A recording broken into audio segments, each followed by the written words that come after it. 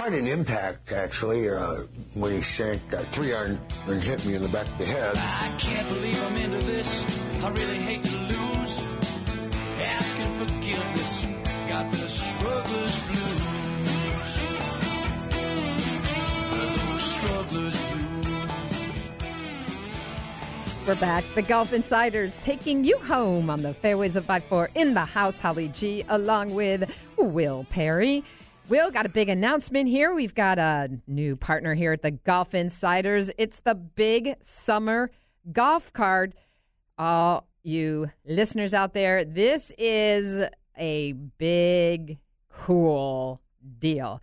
Disney Golf. They have been in the southwest area of Florida, Naples, Sarasota, Tampa, and they're coming to Central Florida. They've been doing the summer golf card there for over 15 years, and yes, it is now going to be here in Orlando. Opportunities to save off of all kinds of green fees at dozens of courses from basically May until the end of October. The summer golf card's only $60. $60! That's a great deal. Cheap! Anyway, they're having a big kickoff golf event, and we're inviting you as a guest of the Golf Insiders to play the beautiful Disney Palm course on Monday, May 1st. It's a 1 p.m. shotgun tee-off with all kinds of prizes, gifts, and goodies. You know, we are all about the swag here at the Golf Insiders. You'll be treated to lunch, golf, prizes, and a lot of fun. Registration's at 12 o'clock. You can warm up on the range. And here's the deal. You're being asked for a $25 donation, 100% of it all going to the first tee of Orlando. You can pay at registration. You can bring a foursome. It's going to be a great time. $25 to play Disney, the Palm course. I'm in. You in? That in and of itself is a deal. And if anybody doesn't want to celebrate that, that's actually my birthday. Oh, really? All right. So it's now the Will Perry Big Summer Golf Card Kickoff event. I mean, if you guys want to. Are you legal yet? Okay, just checking. So the Big Summer Golf Card, check it out, bigsummergolf.com. That's bigsummergolf.com. We'll have more details, but come join us on Monday, May 1st at the Disney Palm Golf Course. Again, bigsummergolf.com. All right, we're going to go talk some more Masters talk here, Will Perry, and we've got one of our favorites. One of our favorites, the one, the only, Mr. Jeff Babineau from GOLFWEEK, checking in with us. Hey, Babs. Hey, what's going on, Holly G and Will? Well, my man won, so Will owes me a lot of money. Your man. My Sergio, man. Your man. You know Sergio's my man. I don't even think she picked him this time, Jeff, actually, but it's kind of like... It's a given. It's part of like this default list that she uses when she... That's right. You know, it's like she gets like 3 or 4 picks, and sometimes I only get 1. Hey, you know, it's the way it goes for us women, right? You probably picked Sergio for 19 straight years, and he finally came through. Oh, my gosh. A big win. We know that. And I caught you on the Golf Channel standing behind Victor Garcia, his dad, when I think Todd Lewis was interviewing him. How happy was that man? Well, you know, he was open. We were in the clubhouse, and he was there watching it on TV with his family. And once Rose missed on 18 in the playoff, he was openly wailing. He was crying so loud. It was just, you know, such joy and relief and all of them, all mixed into one little cocktail, you know, and that family was pretty happy walking up to that back lawn to go see Sergio, that's for sure. I didn't realize that his dad has been his teacher, his coach, sometimes his caddy this whole time that, you know, despite the highs and lows, he's stuck with his dad. That is really cool. Yeah, you know, and you think about it for 2 decades basically out there. His dad, I think, caddied for him when he played at the Masters as an amateur after winning the British Amateur. So it's been quite a ride. You know, they've seen him go through a lot of highs and lows. And, you know, the one thing about him having so many tough finishes at majors is that he's so good he kept putting himself there. You know, I mean, I think people kind of forgot that a little bit. They see him kind of fall back sometimes and sometimes collapse, but he always would put himself there. He's just such a great ball striker. I always thought a U.S. Open would be in his future, and lo and behold, he got one done at the Masters, and that's a nice one to get done. Speaking about highs and lows, number 12 is starting to get Jordan's number. I mean, just holes over water in general are starting to get Jordan's number. I mean, obviously we don't want to look into it too much there, but the fact that this now is back-to-back years and having hit the shot in the first round, I mean, he's got to be playing tricks with his mind a little bit here. Yeah, I think so. I agree with you. I was out there on Thursday walking with him when he made the 9 at 15. I'm convinced watching him hit the shot he hit from the fairway, he liked it. It just spun a little too much on him and comes back, and then you end up overprotecting a little bit, and he goes long, and all of a sudden he's made 9.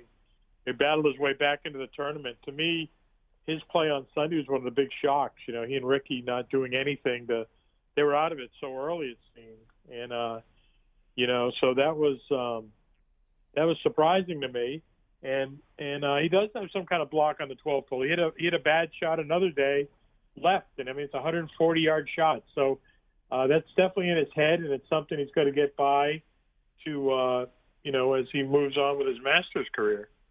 I really thought Ricky was looking in, good control, seemed, quite at ease. I thought this might have been Ricky's time. Yeah, I mean, he was right there. All of a sudden, he had no short game on Sunday. I mean, when your short game leaves you, that's not the place you want to be. Yeah, bye-bye. And honestly, I thought Spieth was in the perfect spot. Rose plays that place great, and Sergio was certainly calm and playing well. But those guys aren't the putters that Spieth is. And you think of Augusta, and you think of a close shootout on Sunday, and you're going to take the putters, So the putters were Spieth and Fowler, and the ball strikers were really Rose and Garcia. But certainly Sergio made some just huge shots down the stretch. I mean, the eagle at 15. When he was in the Pine Straw and Justin Rose is looking at his yardage book on 12, I think Rose is thinking, hey, I'm about to go, I could go 4 shots up here, and this thing would be almost over, So back at 13. But it's Augusta, it's the back 9. And it's never over, and that's pretty much the beauty of that competition. Rory finished with a pretty good back 9 on Sunday. It went a little under the radar given what was going on, but 69 for him, and he finished -3. Yeah, and he's chalking up top 10s now there, but he's not getting himself in that Sunday hunt a lot. Just too many mistakes, too many up and downs during the week. It was brutal. I mean, it was a really tough week. Thursday, Friday were really hard out there. And the more I walk around that place, I've been to 23 Masters. I mean, there's some holes that get really hard out there. One's a real hard hole, and 11. And and back in the day, you don't remember holes being such tough pars. But between the conditions and just between how difficult those holes have become, the length in them, it's hard out there. So there's just places you got to hold on. There's places where you got to recognize it's a green light and go, and the guy who does it the best wears a green jacket. That is for sure. Any update on DJ and his back?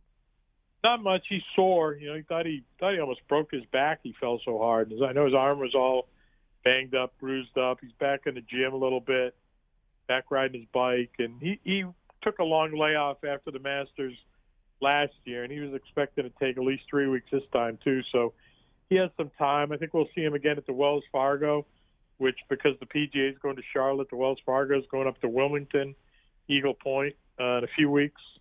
So we'll see him there and then play the Players, and then hopefully he's back in sync and continue what's been a great year. You want to see him continue that and make an impact in the majors.